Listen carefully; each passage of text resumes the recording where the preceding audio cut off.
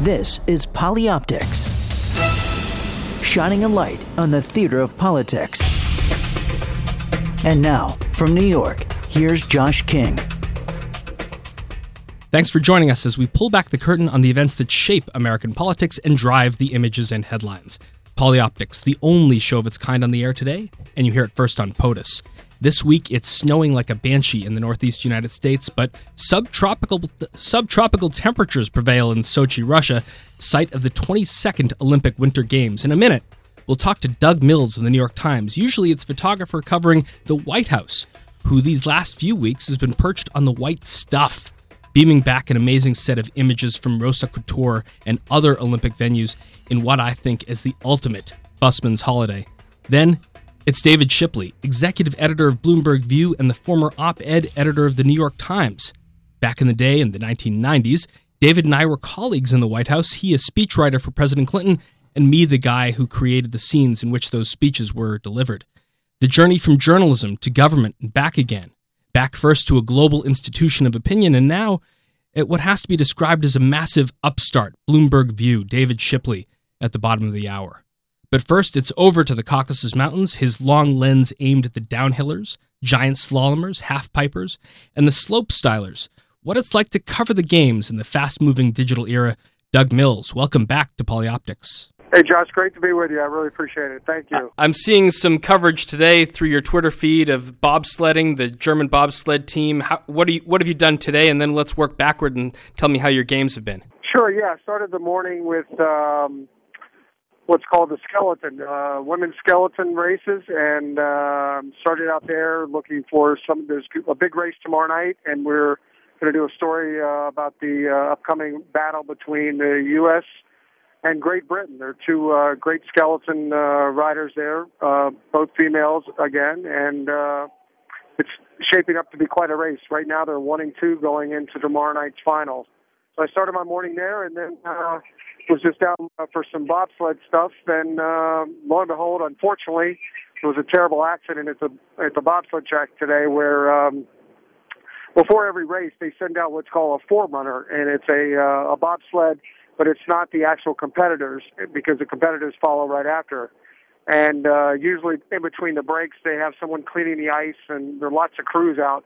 Well, unfortunately, one of the crewmen did not get the word that there was a bobsled on the track, and he apparently was hit from behind. He never saw the bobsled coming as he was cleaning the track, and he was hit from behind, smashed some lights above him, and then crashed back down onto the ice. I got word that somebody had been injured. We thought that it was somebody in a bobsled, but it turned out to be somebody being hit. So I ran all the way down from the top of the bobsled down to the bottom, and they were carrying the gentleman away in an ambulance. And the latest word is that he has two broken legs, and some internal injuries, and a severe concussion. I'm looking at your photo of the injured person going into the ambulance now, Doug Mills. And as a journalist, you're assigned to a sporting event, but memories of 1972 and other major issues affecting the Olympics onward, you always have to have your news cap ready to cover the games, not as a sport, but as a global event, don't you? Yeah, it was amazing because it happened so fast, and everybody's on edge here, given the terrorism alert and the Black Widow and talk of all of that, and you do get thrown into news events quite often at these Olympics. And the last time when I was in Vancouver, unfortunately, there was a Russian, I think it was luge, athlete who was killed. And I happened to be at the track that day also. Now, moving on to the sport itself, Doug, we've always talked when you've come on the show about the distinctive Doug Mills style that might have a camera perched above the scrum of photographers shooting an event. I saw one of your pictures of people watching the bobsled training in silhouette.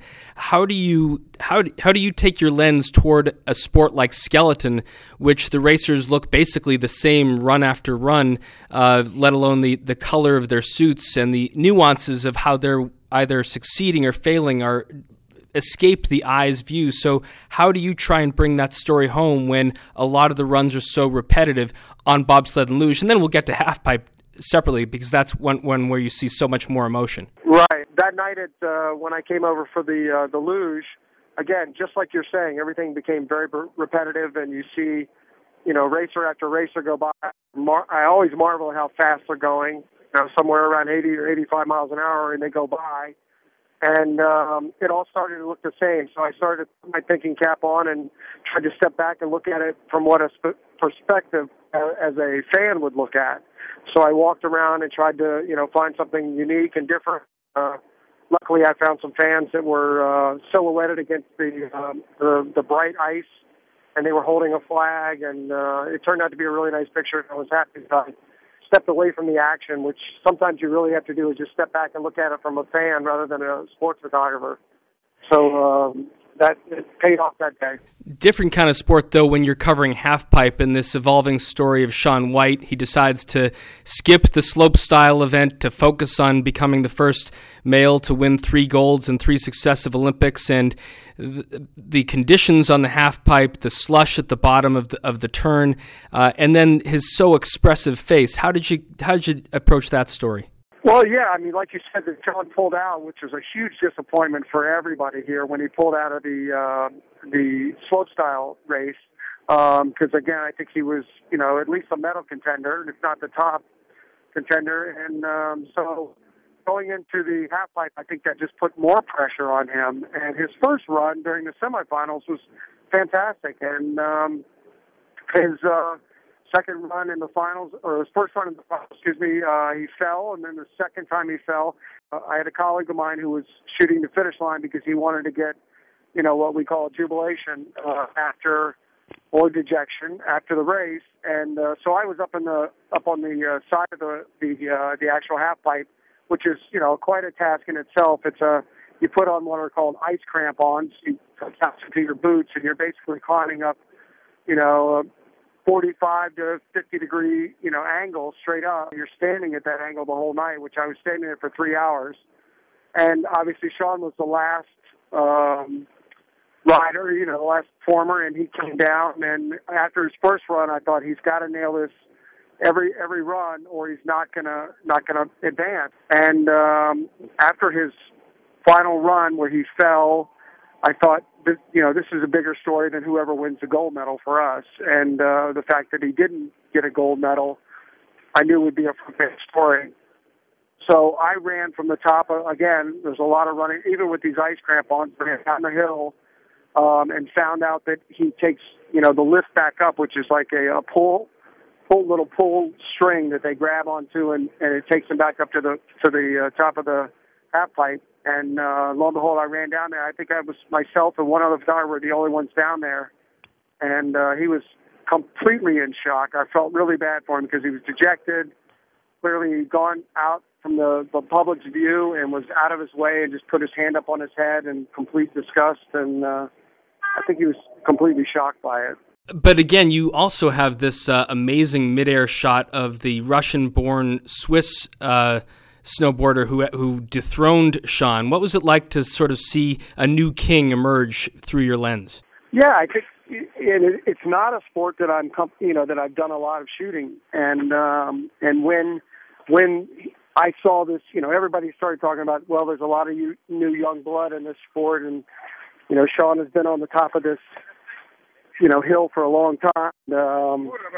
Eventually, he's gonna get out. We thought he would go out a little more gracefully than he did, but unfortunately, he didn't. And you think about it. Everybody who for the U.S. team were a bit older, and they didn't have the legs, maybe, or maybe felt the pressure. Maybe these youngsters just didn't have the pressure on them. Had nothing to lose. Going up against Shaun White has got to be pretty intimidating. But if you've got nothing to lose, you might as well go for it. Both at the half pipe and up on Rosa Couture on the downhill and other alpine runs, to your eye, are the conditions as troublesome and challenging as they seem to be reported back in the U.S. press?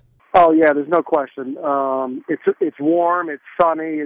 We've only had a couple cloudy days, and it's very soft at the bottom of the course. They've actually for the men's combined race tomorrow has been moved up an hour because of the weather, and because it just gets so soft, and it slows the riders down. It's really a disadvantage for the final skiers who were starting last, because, the warmer it goes and the temperature can go up quite a bit in just an hour, and that's usually how long these races take. So, yes, it is. It's very soft. I mean, I wasn't on the slopes today up there, but yesterday there were people with their in T-shirts and shirts off, and, it's very warm. Compared to what's happening back on the East Coast, it's quite a contrast, that's for sure. You've got a big piece in the New York Times today on this amazing tie for the women's downhill between Tina Mays and Dominic Gieson of Slovenia and Switzerland, retrospectively.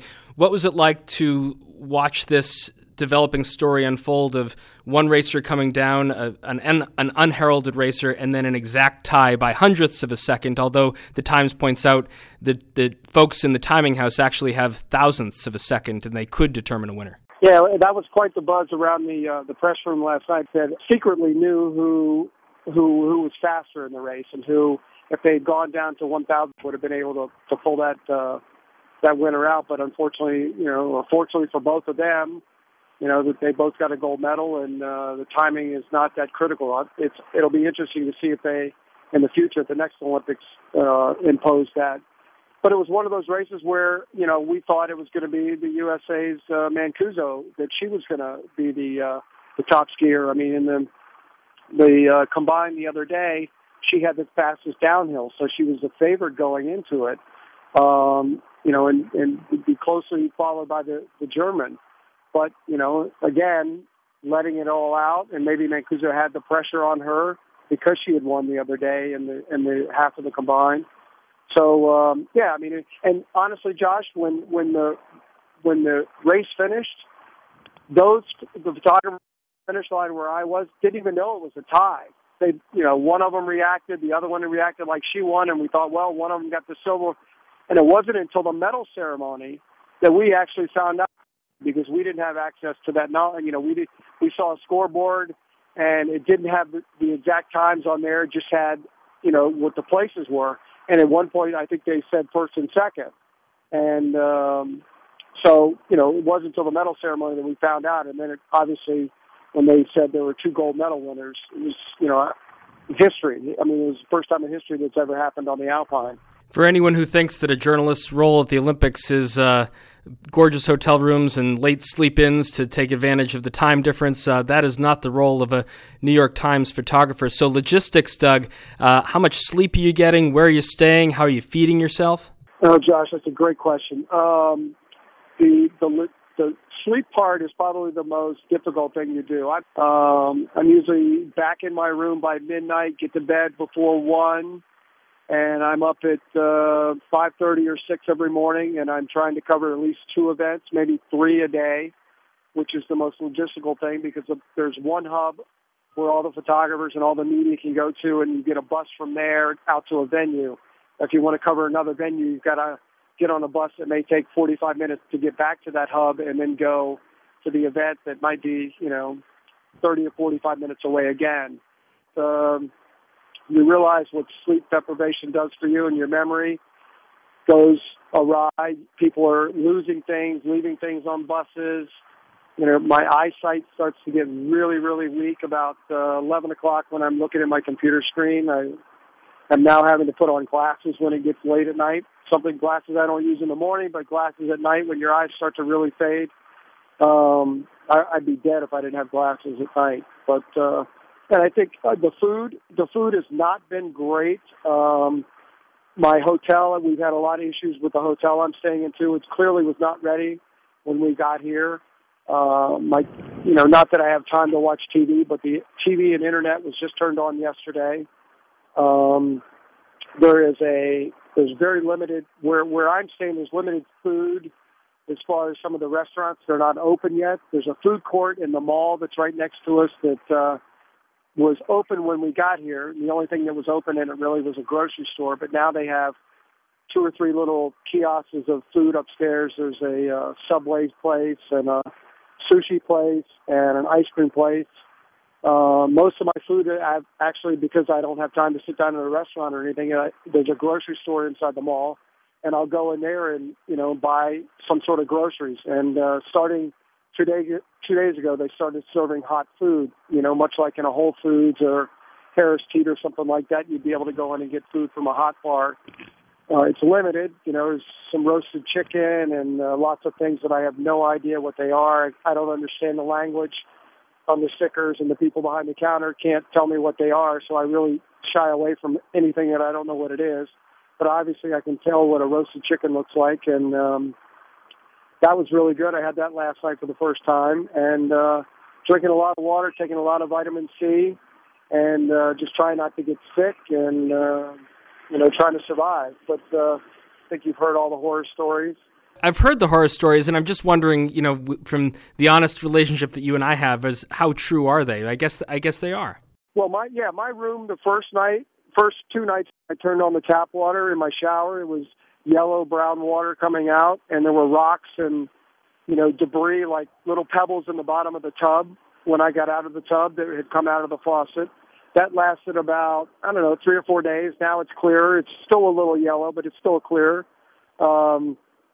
The second room I went into flooded out. The first night I was in it, there was a broken pipe behind the wall, and so I came out into the common area, and it was completely flooded. So I got moved to another room.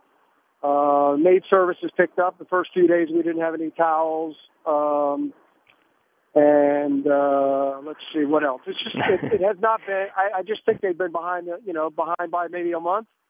A lot of the places are just still opening. There's still construction going on where the media is staying, and a lot of the hotels.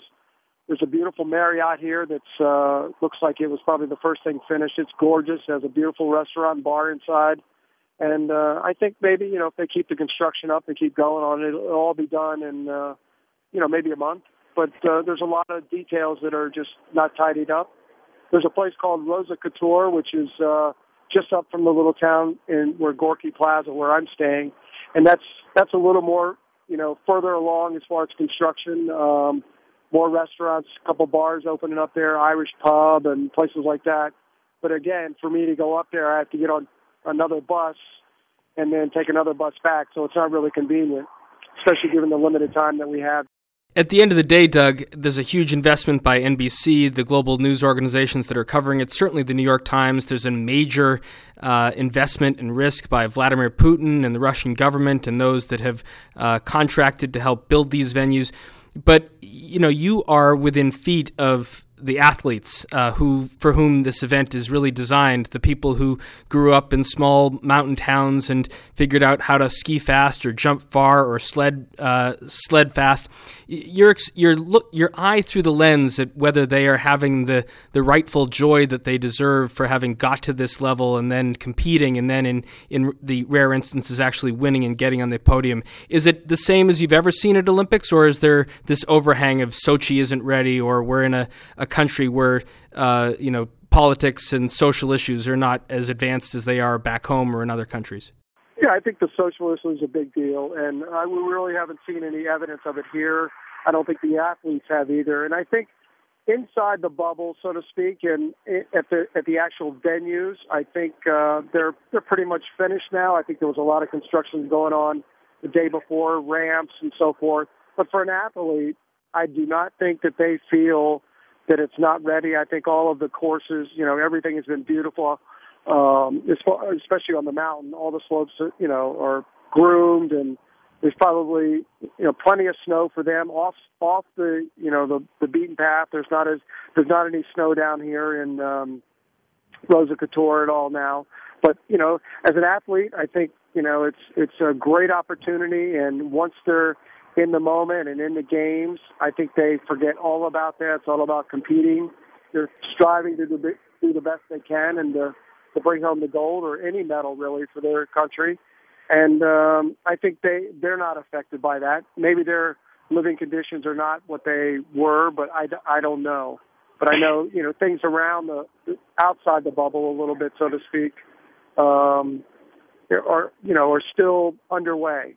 Doug, just finishing up before we let you get to bed and think about the coming day and days and really week left you have of shooting these Olympics.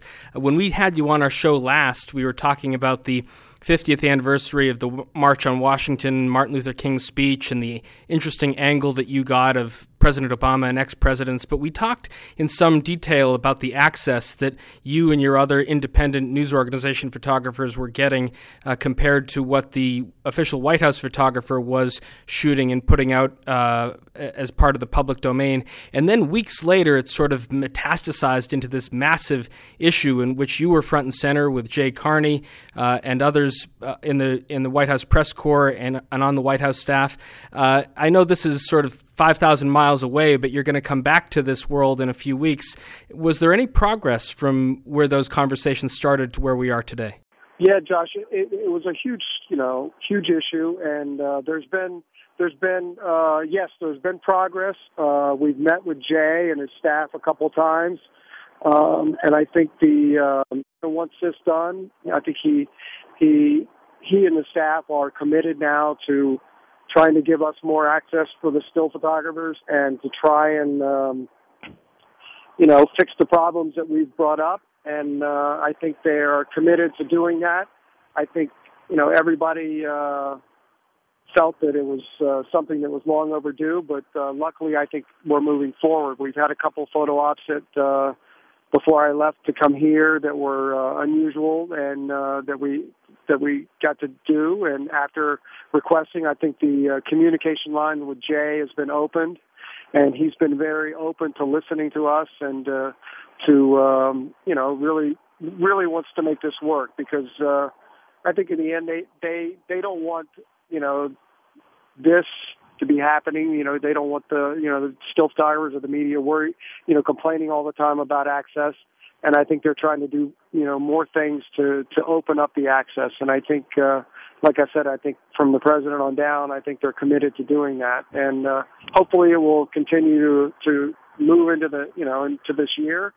And if it doesn't, then I'm sure we will be emailing and trying to get to Jay Carney as much as we can. But again, he's been open and listening to us, and I've spoken with him more in the last month, Josh, I probably did in the first 4 years. So I think that's progress, and I think hopefully it will continue. Doug Mills of the New York Times from somewhere in the Caucasus Mountains of Russia, reporting, photographing the Olympic Winter Games in Sochi, Russia. The last time I was with you in Russia, my friend, I think we were stranded outside Boris Yeltsin's dacha outside Moscow somewhere. But I envy what you're doing. I'm watching every shot that you're making. Have a great final week. Don't get the issues that have afflicted Bob Costas' eyes, and travel safe from venue to venue. Well, I really appreciate you having me on, Josh. It's quite a pleasure, and I'm looking forward to. I guess we got another little over a week, and get plenty of sleep when I get home. But I appreciate you having me on. Thanks, Doug. Travel safe. All right, Josh. Take care, buddy. After the break, it's David Shipley, executive editor of Bloomberg View. POTUS. History in the making. Sirius XM 124. Back now on Polyoptics, Sirius XM channel 124. I'm Josh King, and I'm here with my old friend David Shipley, executive editor of Bloomberg View. David, welcome to the program. I wanted you to be on for a long time. Thank you, Josh. It's a pleasure to be here, and even nicer to be sitting next to you. Wonderful in the main Sirius XM studios with Michael. The first time I think we've ever recorded the show from here. I've been could have done it outside though. Oh, not today. I've been looking over Bloomberg View over the last few days to get ready for my conversation with you, and I'm seeing what's on the homepage today. What have you got percolating this week? This week, today was certainly dominated by Comcast Time Warner, and it had a sort of a spread of opinion. Susan Crawford, who was with the administration, arguing that it was maybe not such a good idea. Matt Klein, a young blogger that we have, arguing that it is a good idea. And when I was leaving the office, we were trying to figure out in the editorial what we thought. Are you a Time Warner Cable subscriber yourself? Thankfully, maybe I shouldn't say thankfully, but recently I moved over to Verizon Fios. Well, I had the luxury of being a Comcast subscriber back in Hartford, Connecticut, and for the last 4 years with Time Warner Cable, and I know it's creating a behemoth. I know there are going to be challenges to its size, but I liked my Comcast service a lot better than I've liked my New York City service at Time Warner Cable. Yeah, you will get no argument here. What else is at the top of your site today? Well, we had a really interesting piece this morning by this guy, Michael Strain of AEI, arguing for a $4 minimum wage. That put a lot of people back to work with that, he says. That he says would put a lot of people back to work. Have a wonderful young sports writer by the name of Kavitha Davidson, who did a really interesting piece this morning on minor league ball players trying to unionize. Jonathan Bernstein, who recently joined us, JB of Plain Blog on politics, has done a number of pieces today already. One sort of taking apart a Politico piece on advice for Hillary. Also did a terrific short piece on lowering the age of voting from 18 to 17. So you'll see there's a whole bunch of stuff going on. There's Barry Ritholtz, who writes a lot about finance. There's a terrific guy named Matt Levine, who also writes about finance, but finance inspired by Nicholson Baker and David Foster Wallace. You'll see a fair number of footnotes in this writing. Megan McArdle, who has really been tearing it up from a certain political perspective on Obamacare, and a bunch of other stuff. I guess you have about how many staffers right now in Bloomberg View? Right now, we're a little over 25, though we have some people on contract.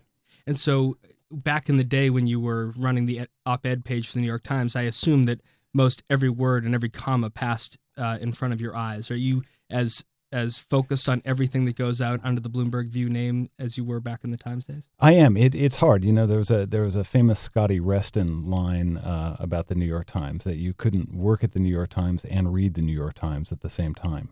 Op-ed was small enough that we had the good fortune to grow when I was there, from sort of a single page in the paper to 3 pages on Sundays, and then eventually to this parallel opinion space on the web.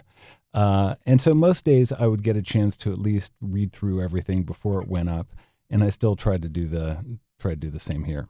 We're going to take a spin through a lot of the things that are on Bloomberg View now, that David Shipley also worked on during his New York Times days, and even some of the speeches that he wrote for President Clinton.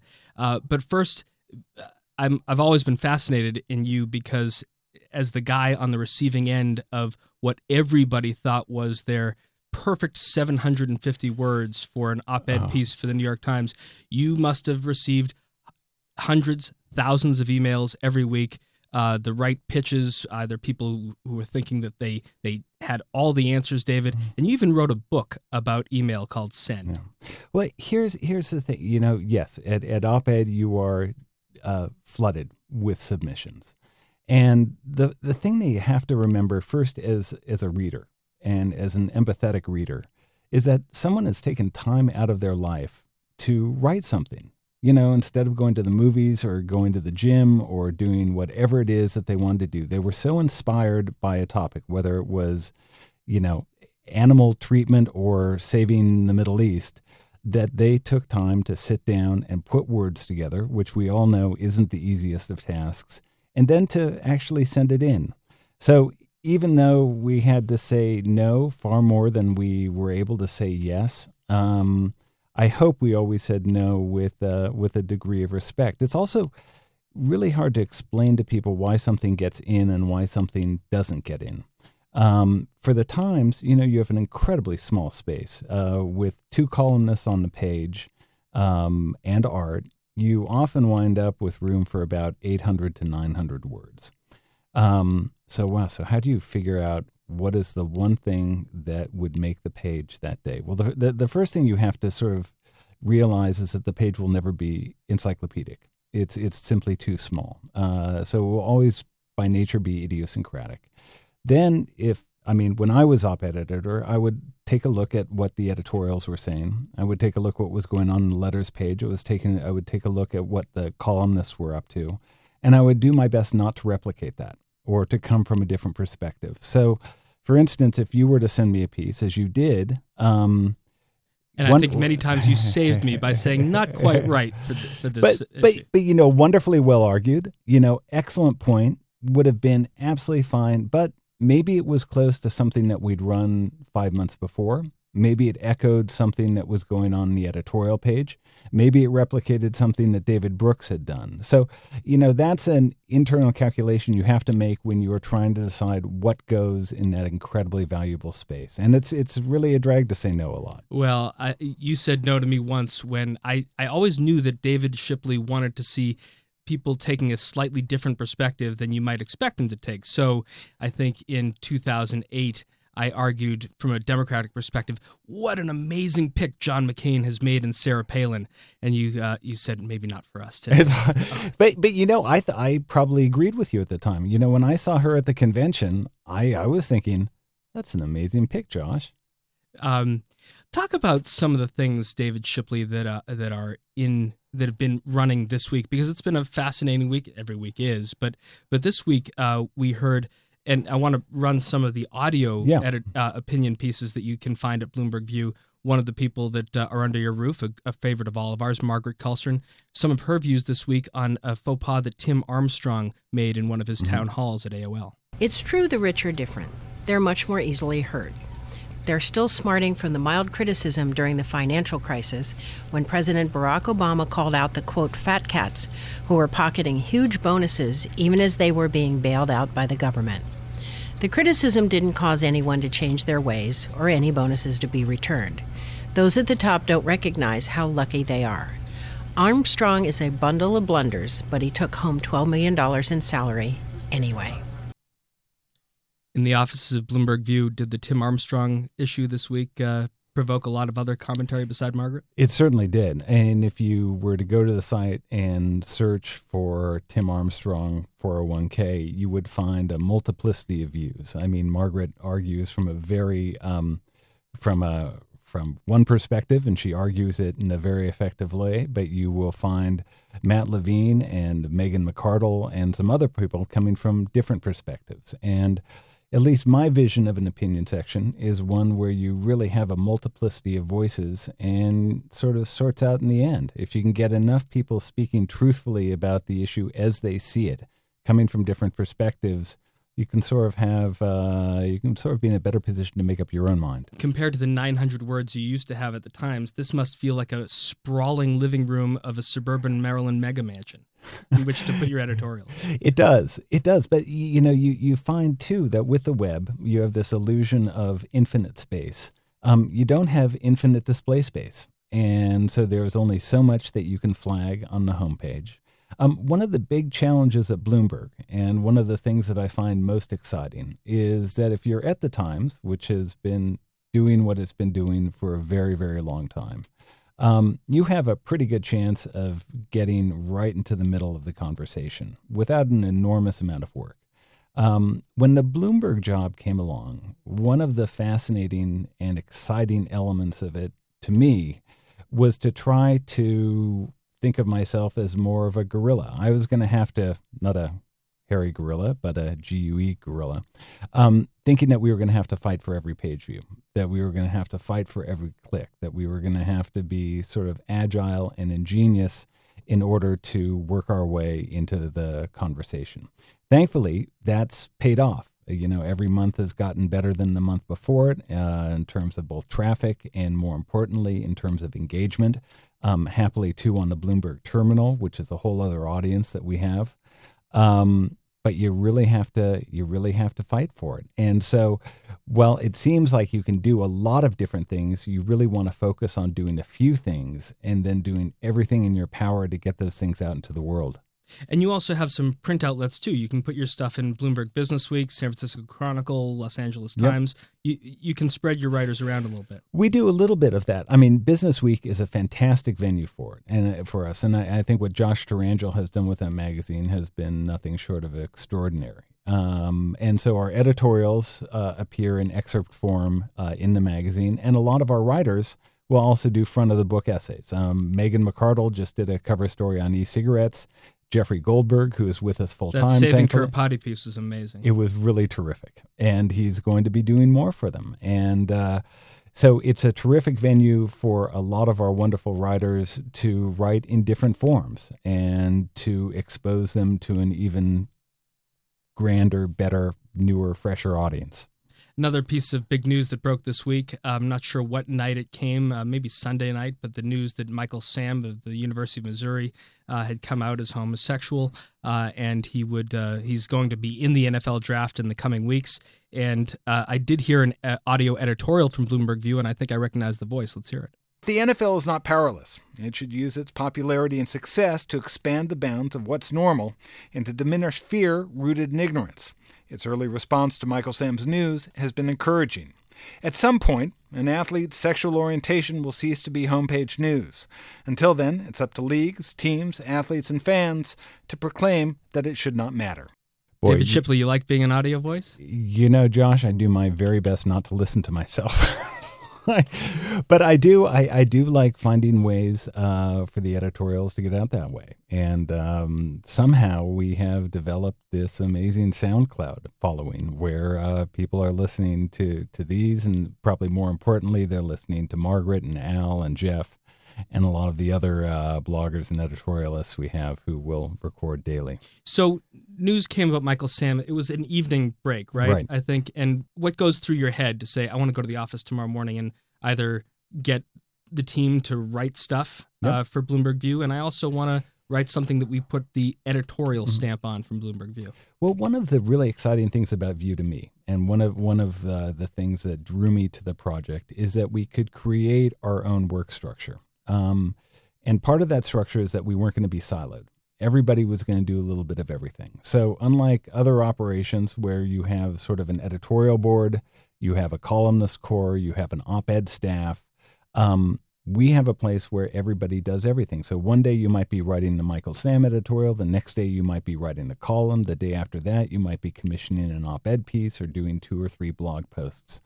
The idea wasn't really to have a baton death march, but to create a situation where your mind is activated every day. You're doing something different every day. So, in fact, the group got together on email the night before when the Michael Sam stuff broke and started going back and forth on an editorial. And so one guy who was home at NIAC sent out the first note, and then somebody else added to it.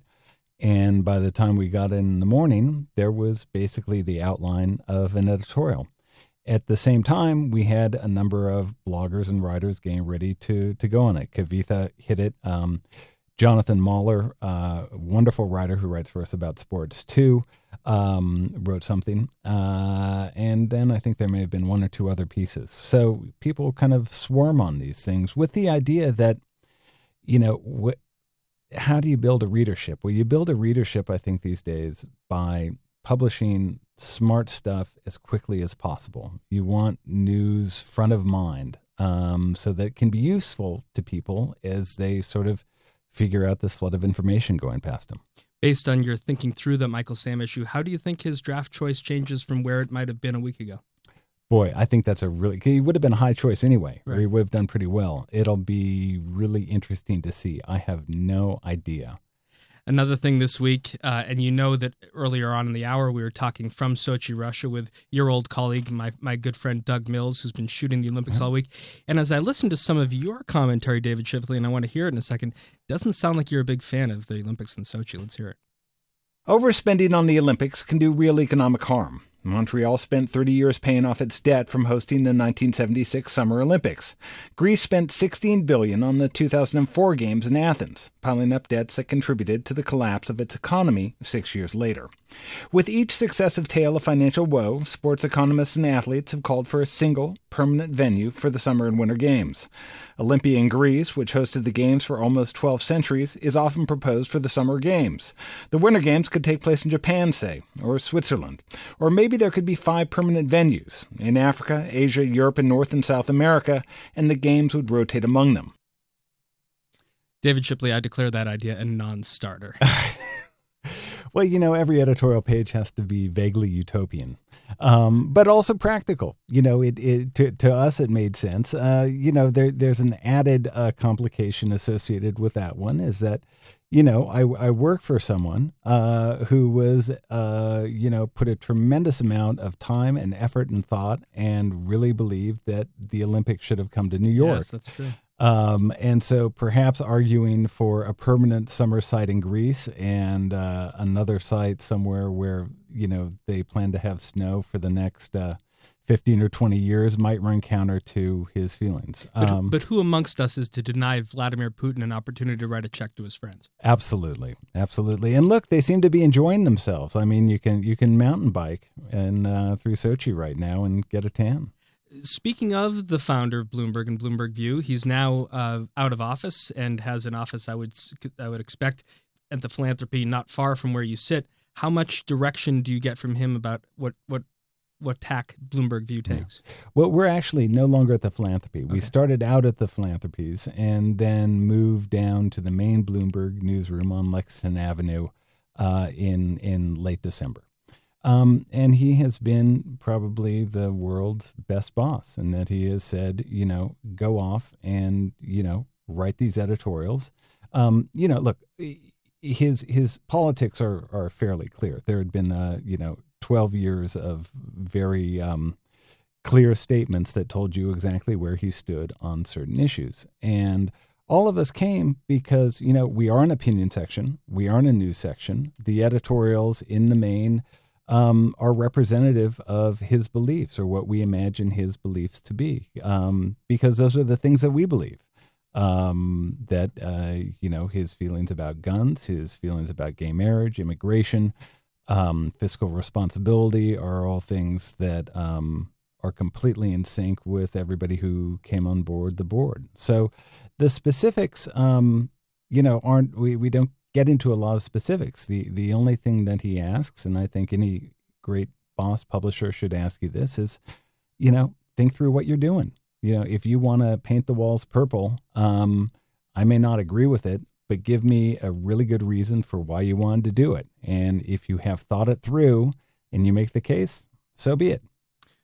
David Shipley, executive editor of Bloomberg View. One more thing before we step back a little bit in time. Another thing that came out this week was the return to the road of New Jersey Governor Chris Christie. And before I get to the thoughts on how he did this week, I want to hear a little bit of Margaret's views back when the issues started to break. For such a smart politician, Governor Chris Christie sure can be dumb. How stupid is it to go after an ally who could hurt you by revisiting his awkward teenage years? You, the governor, were too cool for school. Your political friend, David Wildstein, whom you appointed to a job at the Port Authority of New York and New Jersey, was not. Christie pummeled Wildstein at a news conference January 9th, just after he said he learned that the closing of several lanes of the George Washington Bridge in September might have been part of a political vendetta. Christie claimed that Wildstein was a nobody back when they attended Livingston High, not a friend. Quote, "I was the class president and athlete," he said. "I don't know what David was doing." That's Margaret Carlson on Bloomberg View. David Shipley, the Morning Joe crowd has declared Governor Christie back because he was able to get out on the road and use a little bit of humor on this stuff. Right. Well, I think, Josh, since you and I have been around a while, we know that the half-life of a scandal seems to be a lot shorter than it was back when we were working for another administration. Especially when perpetuated by Diane Blair's papers.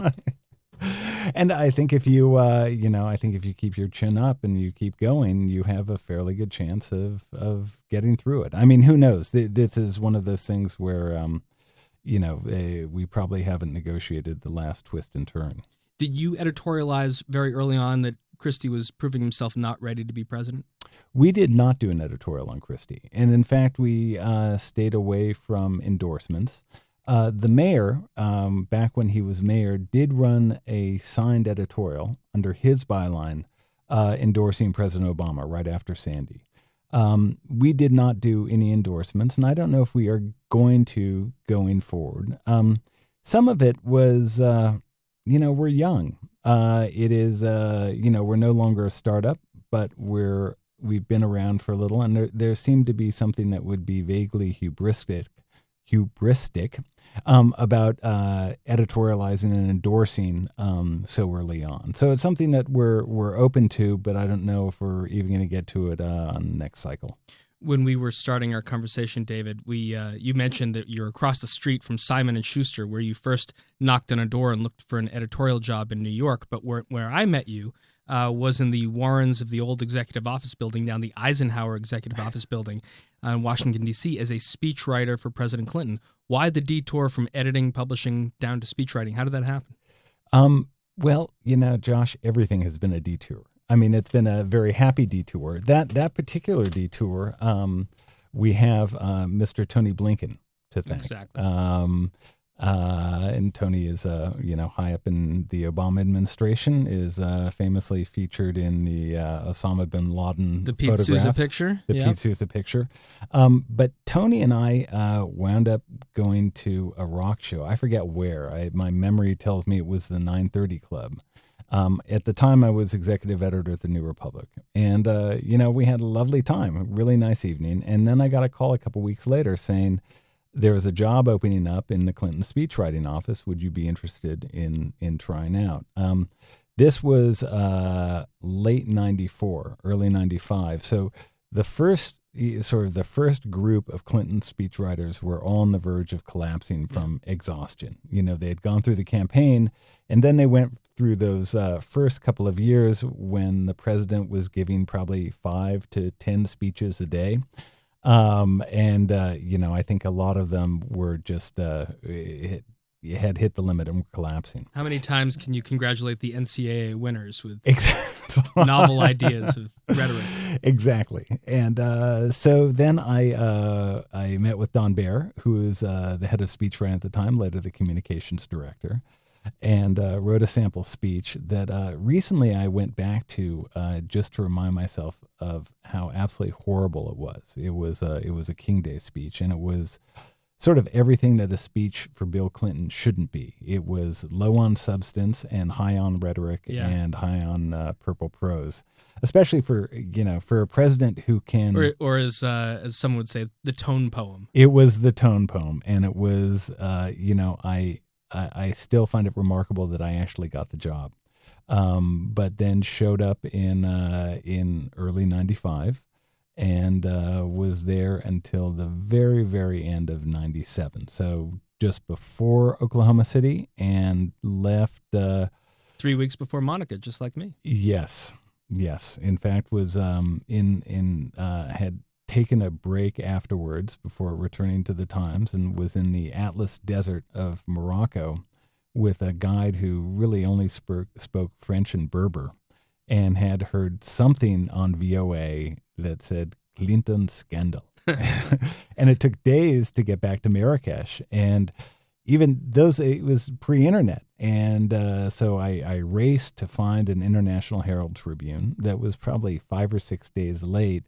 So I came into the scandal in a very weird way. I was getting bits and pieces, and it was the chronology was all messed up, and it took getting home to find out what exactly had happened. You look back at the speechwriting days with fondness. Were there days that just killed you? What was the high point? What was the low point? Oh, I look at it with complete joy and gratitude that I had a chance to be there, to work for both President and Mrs. Clinton, because I went off to write for her for about 6 months. Mm-hmm. It was hard. I had my daughter had just been born, and so I was pretty much on call around the clock. There were speeches and moments that just felt absolutely wonderful. I was writing a lot on clean water at the time, and when you're getting the glass of water for a young child, and you're writing about EPA regulations, it all kind of syncs up. So it was remarkable. I absolutely loved it. Found it exhausting, but am so grateful for that experience. You and I were talking recently as you made your way from Washington and the White House back to New York and the New York Times about this pivotal role that David Shipley played in the 2012 campaign when Mitt Romney decided to write an op-ed about the auto bailout, and it needed a headline, and the writer himself doesn't get that privilege, does he? The writer does not get that privilege. I think writers are probably going to be requesting that privilege from now on. But traditionally at the Times, you never gave headline approval. I mean, reporters didn't have approval of their stories. And what was the headline? The headline was "Let Detroit Go Bankrupt." come from the top of your pen, or how did that come about? It was a group effort. It is chronicled in, I think, a very straightforward and honest way in Mark Halperin and John Heilman's book. At the time, I had always felt, that if somebody is writing an op-ed piece, they are a guest on your page.